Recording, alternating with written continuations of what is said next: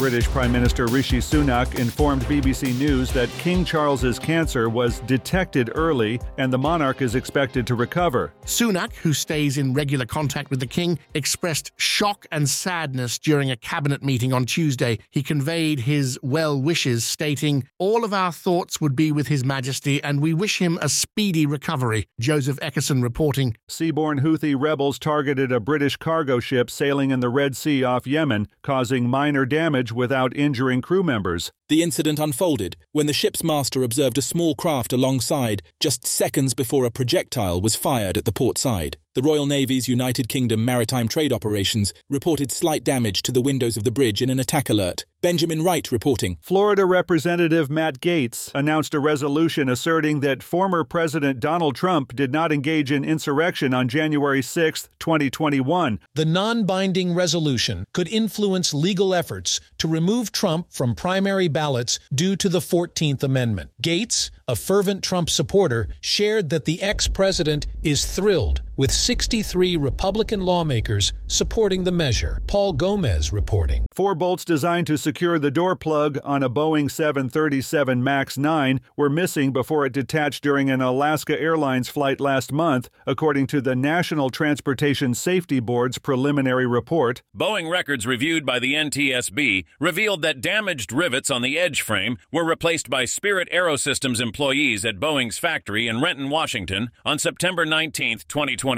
Wade Addison reporting.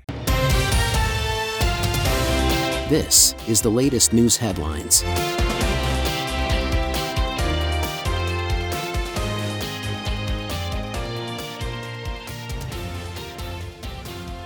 A Tennessee legislative staffer has been placed on leave after an incident involving Democratic State Representative Justin Jones, who claimed the staffer yelled at him in a hallway. Jones, known nationally for being one of 2 Democrats expelled for participating in a protest on gun control, filed a complaint recounting the staffer confronting and yelling at him in the hallway until another lawmaker intervened. Jessica Oakley reporting. A deputy shot and killed a man Tuesday after he took people hostage and claimed to have a bomb at a Florida bank, according to authorities. The Lee County Sheriff's Office responded to a Bank of America branch in Fort Myers shortly before noon. Sheriff Carmine Marcino, during a news conference, mentioned the deployment of a robodog, the SWAT team, electronic surveillance, and drones. Fortunately, no injuries were reported to any hostages or deputies. Lawrence Keller reporting. The Centers for Disease Control and Prevention issued a food safety alert for recalled cheeses, yogurts, and sour creams, potentially linked to a multi-state outbreak of listeria that has sickened 26, hospitalized 23, and left 2 people dead. Rizzo Lopez Foods issued a voluntary recall for all cheeses and other dairy products made in its Modesto facility due to potential contamination with Listeria monocytogenes.